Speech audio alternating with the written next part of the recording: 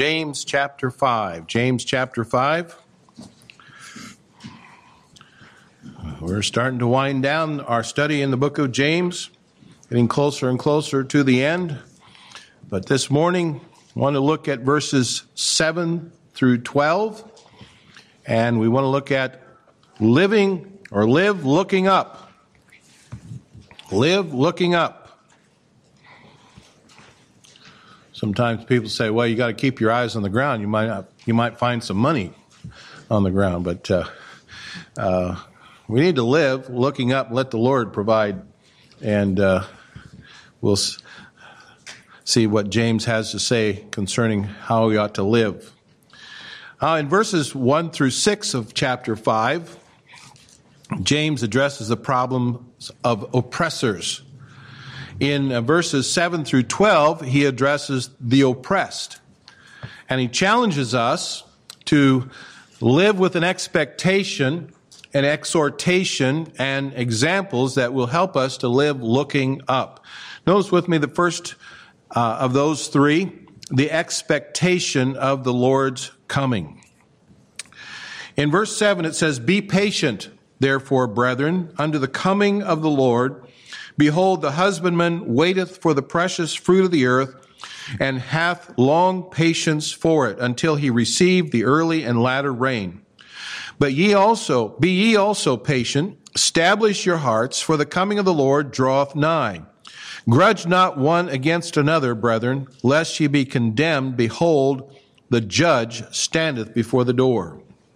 Now he's addressing the importance of the second coming of Christ. And this message involves several elements. The first one is that it's a clear message.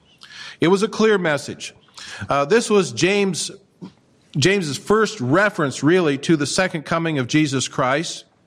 But in the Bible, you will find 1,835 references to the Lord's second coming. There are 300 references to it in the New Testament, and that means about one out of every 13 verses.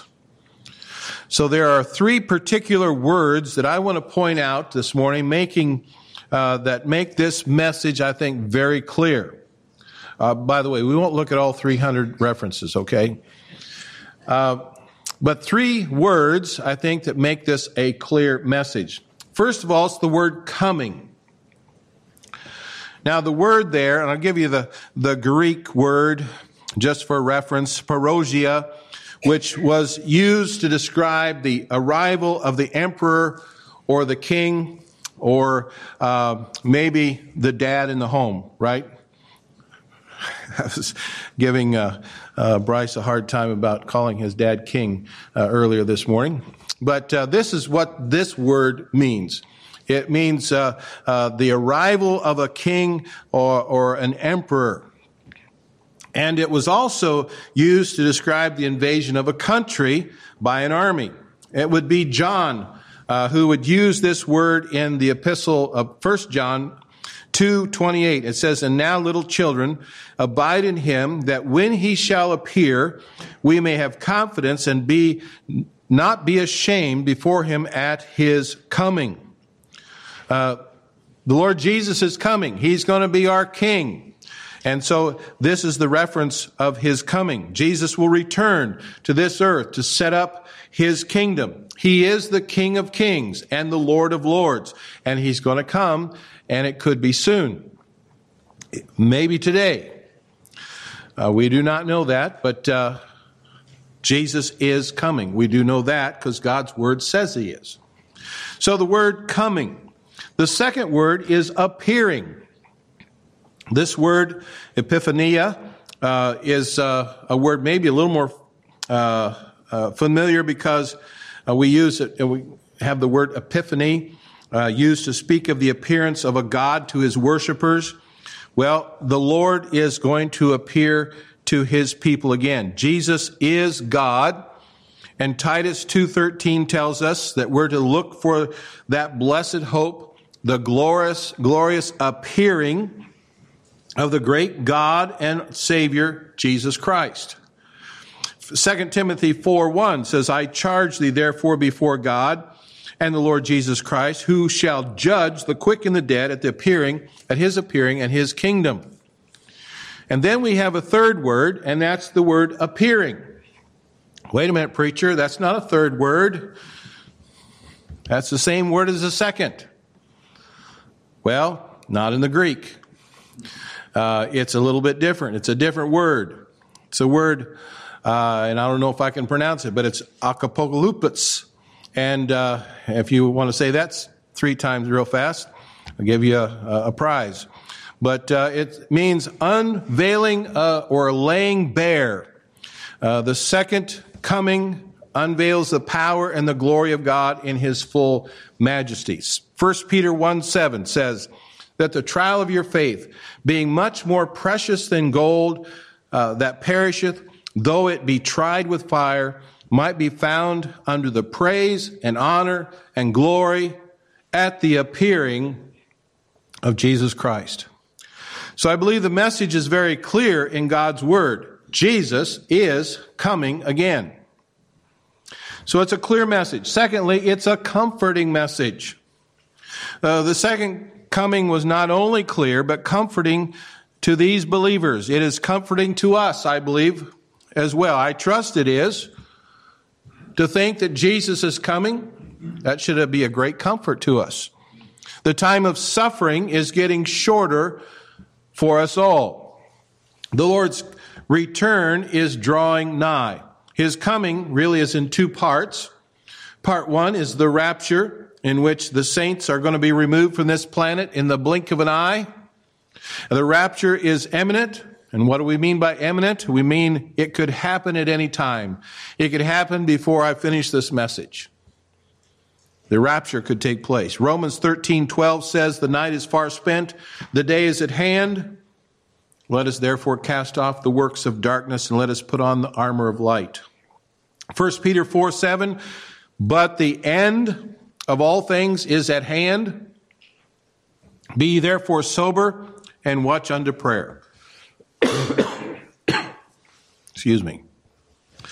1 John 2 and verse 18, little children, it is the last time. And as ye have heard, the Antichrist shall come. Even now there are many Antichrists, whereby we know that it is the last time. And then Revelation 22:20 says, he which testifieth these things saith, surely I come quickly. Amen. Even so, come, Lord Jesus. Now, the second part of his coming is found in the Revelation, in which Jesus literally steps upon this planet. The first part, he's coming in the clouds. The second part, he's going to step foot on this planet, establish his kingdom. This will take place 7 years after the Antichrist establishes a treaty with the nation of Israel. And so it is a comforting message. Jesus is coming to rule and to reign on this earth. So it's a clear message, it's a comforting message, and then thirdly, it was a challenging message. It says here in verse 9, the judge standeth before the door. The words change, you notice here, from the Lord to the judge. And we're all going to meet Christ as the judge. 2 Corinthians chapter 5 verse 10, for we must all appear before the judgment seat of Christ, that everyone may receive the things done in his body, whether to that he hath done, whether it be good or bad. 1 Corinthians 3:13, every man's work shall be made manifest, for the day shall declare it, because it shall be revealed by fire, and the fire shall try every man's work of what sort it is. It was a young man, age 19, a well-known name, perhaps today, George Bernard Shaw, who said, our conduct is influenced not so much by our experiences, but by our expectations. I wish I'd been that wise when I was 19 years old. But I think he says there, our conduct is influenced by much of our experiences, not by much of our experiences, but by our expectations. Another wise preacher of years gone by said, "I preach as though Christ died yesterday, arose from the dead today, and is coming back tomorrow." I wonder, are we looking for the Lord's return? I mean, do we even think about that? Do we get up in the morning and just say, well, here's another day, and I got to go to work, or I got to do this, or I got this planned, or I got that planned? What are our expectations? Jesus told us to occupy until he returns. Yes, we have responsibilities that we have to be about each and every day. We don't say, well, the Lord might come today, so I'm not going to go to work. He's going to come, so I don't need to go to work. No, we have our responsibilities. We still go about our duties, but let's think about the fact that he is coming. And this should be a challenge to us. God help us all to serve him until he returns and until we meet him, or until we meet him in death. May we live looking up. Live looking up. The second thing we notice here is the exhortation to be patient. You say, that's easy to say, isn't it? How many times have we told, just be patient, it's going to all work out?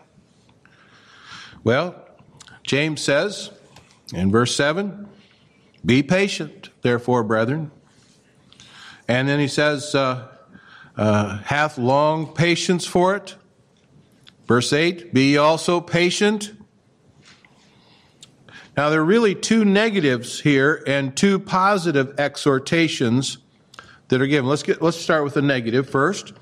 The negative exhortations is a warning, first of all, against intolerance.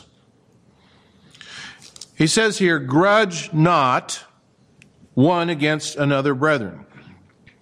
James warns us we're not to grumble at each other. We're not to hold grudges against one another. The word grudge is from a word which means to groan. It denotes a feeling that is internal and may even be unexpressed. Maybe it's a smoldering thing. It's a smoldering anger, could be. They were grumbling at their suffering circumstances. They began to then grumble to one another. And that's what Satan's tactic is to divide and conquer. You know, if he can get Christians to grumble and to moan and to fight with one another, Satan can defeat them. So James has warned already believers to get along. Can't we just all get along? He warns us that we need to grudge not one against another. Go back to James 4, verse 11. He says, speak not evil one of another, brethren. He that speaketh evil of his brother and judgeth his brother speaketh evil of the law and judgeth the law. But if thou judge the law, thou art not a doer of the law, but a judge. So he's warned us, get along. A warning against intolerance. There's also a warning against irreverence.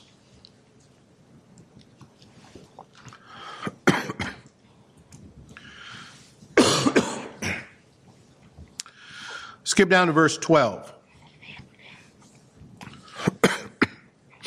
of chapter 5. It says, but above all things, my brethren, swear not, neither by heaven, nor by earth, neither by any other oath, but let your yea be yea, and your nay, nay, lest ye fall into condemnation. Now here he's making another reference to our tongues. Patience should regulate our life and our lip. Now, in the Old Testament, oaths played a very important part in a Jewish life. An oath is a serious promise. It's a confirmation of a statement which appeals to a higher authority. And the problem of oath-taking had fallen into disrepute. It was done so frequently that it lost its meaning. Oaths that were binding were ones where God's name was used in the oath. Oaths that were non-binding were ones that were based upon the heavens or even the hair on a person's head. As some of you know, hair on the head is not permanent. So if you make an oath based on the hair on your head, that's not going to be forever. And some of you know that more than others. But we should be honest and we should be truthful that no oath is necessary at all. James was not forbidding the taking of an oath in a court of law. He was stressing the importance of being honest and to be truthful. We are also not to take the name of the Lord in vain. We're not to bargain with God and tell him, Lord, I'll do this if you do that. That's a very dangerous thing to do. So here you have two negative warnings. One against intolerance, one against irreverence. That brings us to the two positive exhortations. In verse 7 and 8, we first of all have a call for restraint. James says, be patient. It's the command. It's a command. And so it becomes our duty. James uses two different words for patience here in this epistle. The word patient comes from a word which is made up of two words, long and anger. It's a word meaning to be long-tempered or to be a long spirit, not to lose heart, to persevere patiently and bravely in enduring misfortunes and troubles, to be patient in bearing the offenses and the injuries of others. It describes the attitude of self-restraint, and that does not try, that which does not try even for an offense or when a wrong has been done to them. It refers to patiently enduring difficult people.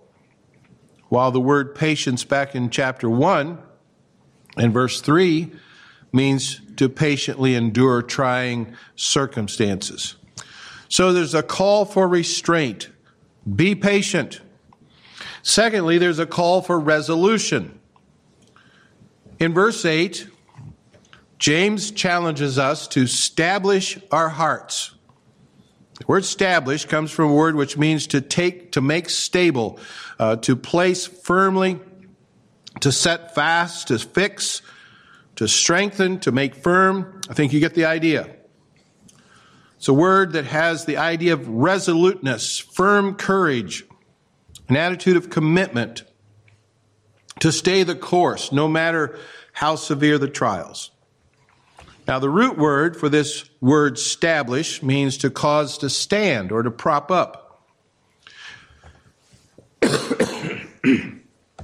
James was exhorting those who were about to crumble under the load of persecution to prop themselves up. They are to hope for the return of the Lord Jesus Christ. Now, we're not to run away from our problems but the Lord, return of the Lord will cause us to stand unmoved. And we can find the Greek word for establish in a number of places in the New Testament. Luke 9:51, it says, it came to pass when the time was come that he should be received up. He steadfastly, that's the same word, set his face to go to Jerusalem.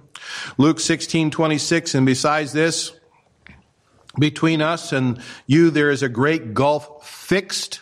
That's the word right there. So that they which should pass from hence to you cannot, neither can they pass to us that would come from thence. And then Revelation 3 and verse 2, it says, be watchful and strengthen.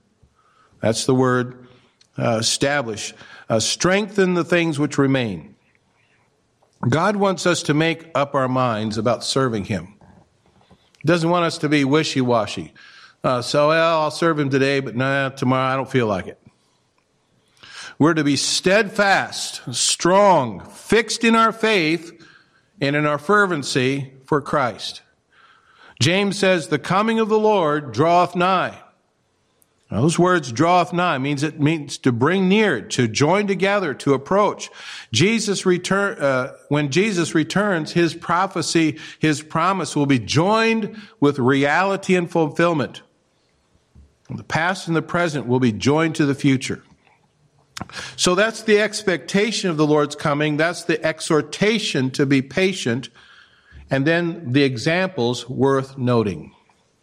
James gives us 3 examples of people who illustrate patient endurance. The first one is the working farmer. I'm going to illustrate this with my experience with farming back in the great state of Kansas. We had our first church back in western Kansas where they planted winter wheat. And the crop was usually planted around Labor Day. And then we would trust God for the rains to soften the soil and to germinate the seed. The wheat would then go dormant in the winter. It would come up, 5 or 6 inches maybe. And then it would go dormant. And the best thing was to have a covering of snow over it. But that didn't always happen in the dry lands of western Kansas. But it would go dormant, and we would look forward to the spring rain and the warm sun to begin to mature the crop. And the farmer, after all his labor, looked forward to his harvest. And the secret of our endurance is the fact that God is producing a harvest in our lives. The fruit of the Holy Spirit is being developed in us as the sands of the hourglass of our lives continue to fall. We're not getting any younger, folks, are we? When our heart is soft and tender, the Lord can work in us and germinate the seed within us. But then when our heart is cold and wintry and hard, it is in need of continue working in us. And often we get impatient with God. And we tend to get impatient with God's people. So the farmer teaches us there's a need to be patient. We need to be patient, just like the farmer needs to be patient.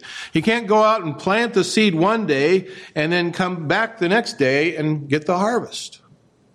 He's got to wait for it. He can't control the weather. Once he's planted, he's got to wait for the harvest and trust the Lord for its blessing. And we must wait for the Lord's return and trust him with our lives. That's the first example that James gives us. And then the second example is the persistent prophets. See this in verse 10. Take, my brethren, the prophets, who have taken in the name of the Lord for an example of suffering, affliction, and of patience. Now, the prophets endured many, many hardships. Many of the prophets in the Old Testament were men who were persecuted. They were obedient, but obedience does not mean everything's going to go smooth.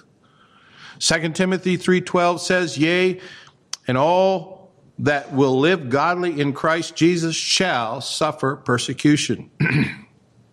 I think of Elijah, had to deal with the threats of Ahab and Jezebel. Jeremiah suffered severely from being put in the stocks and imprisonment in a miry dungeon. He was known as the weeping prophet, not just because of the disobedience of the people of Israel, but because of the persecution that he suffered. Hosea, you remember our study of Hosea, he endured a heartbreaking marriage. John the Baptist was imprisoned and eventually beheaded. Isaiah was sawn in half. But God took care of these men during their suffering. He brought them home when their task was completed. You see, the will of God will never lead you where the grace of God cannot keep you. Let me say that again. The will of God will never lead you where the grace of God cannot keep you. Acts 7:52, which of the prophets have not your fathers persecuted, and they have slain them, which showed before of the coming of the just one, of whom they have been now the betrayers and murderers.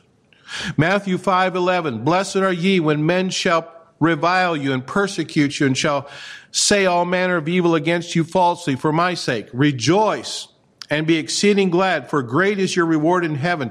For so persecuted they the prophets which were before you.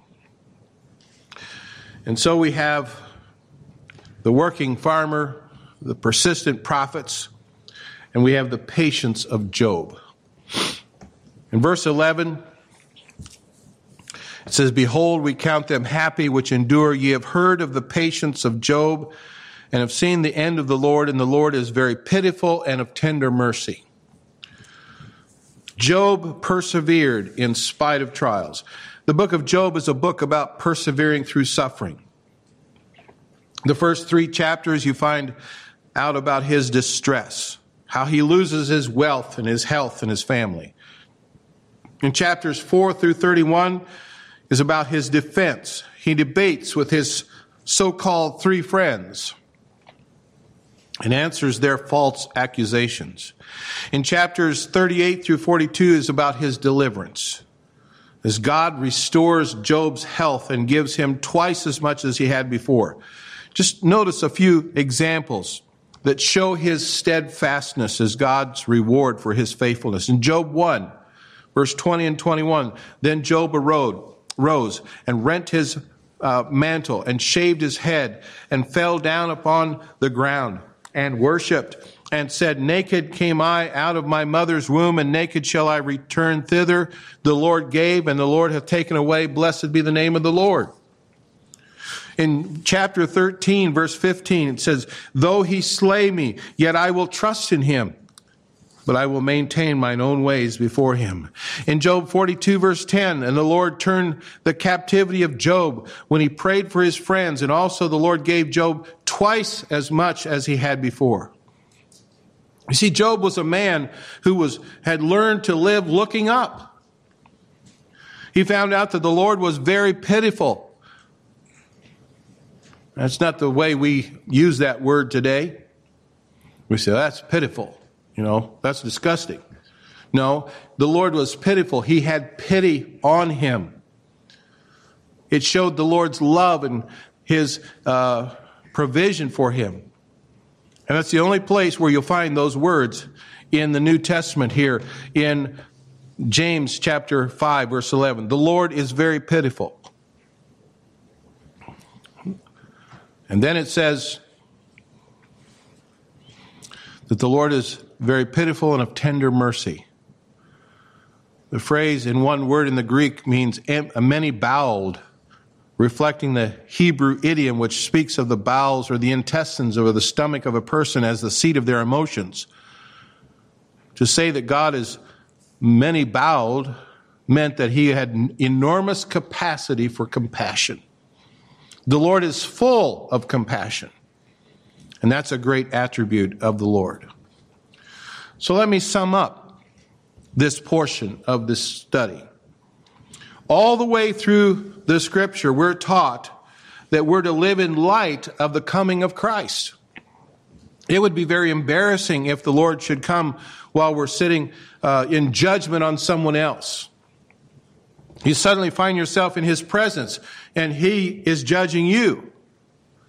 And so what James is saying is, set your house in order. Get your affairs straightened out before he comes, because he's going to straighten them out if you don't. It's very important for us as believers to realize this. James tells us that the prophets are an example to us. They suffered and they were patient. James spoke of the patience of Job. And as we read through the book of Job, you'll find that he was very impatient, but he learned patience. And you find the Lord is full of pity and compassion, and he's merciful.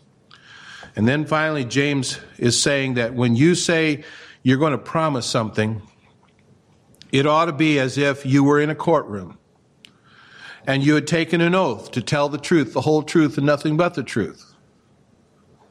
You see, all of our conversations should be like that. All of our lives should be just like that, as if we're taking an oath in a courtroom. We're going to tell the truth.